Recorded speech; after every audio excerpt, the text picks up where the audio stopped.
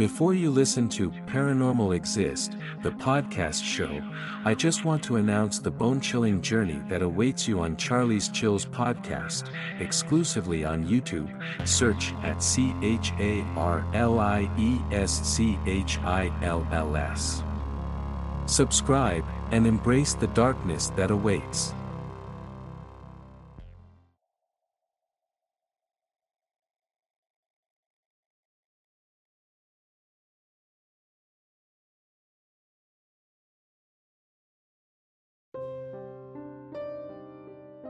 Paranormal experience from Netherlands. This is actually a pretty funny story. It's about the entity, or whatever it may be, that has been in our house for quite a while now. It seems my mom never notices anything of it, and dad only once in a while. I'm not completely sure when it made its first entrance. It started off secretly and it all became more and more frequent over the years, I guess. It started with small sounds or flickering lights, ending in moving objects and having a lights-on lights-off game for way too long. Recently I accidentally dropped a plant in our living room. The pot didn't break, so I put the plant back on the table and went to get the vacuum cleaner, since there was a little earth on the floor. This was cleaned in a few seconds, and again I exited the room to bring away the vacuum cleaner. When I came back, however, there was, again, a little pile of earth on the floor. Must have overlooked that, I thought by myself, and for the second time I got my vacuum cleaner, cleaned it, and brought the thing back again. As you probably can guess already, when I came back, there was a pile of earth on the same spot on the floor again. I got angry and yelled, "You have got to be kidding me. Monsieur, one more time, I will damn you out of my home."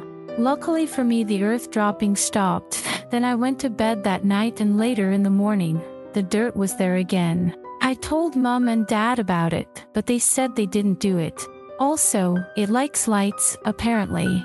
Usually, I'm the last one to go to bed, so I turn off the lights and make my way to the bedroom. Suddenly, click, the lights are on again. I, annoyed of turning the lights off, turn around to walk away, and click, on again. This can go on until I say, "Cut the crap," since I'm tired.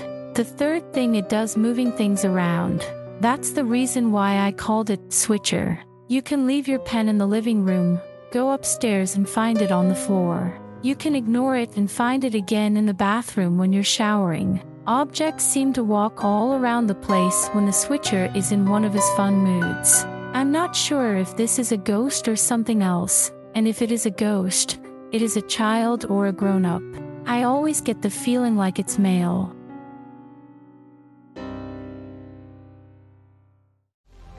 Dive into the chilling abyss of real-life hauntings on Charlie's Chills podcast, exclusively on YouTube. Join us for eerie tales from the internet and our listeners. Search in YouTube for at CHARLIESCHILLS. I repeat, at CHARLIESCHILLS. Subscribe and embrace the darkness that awaits.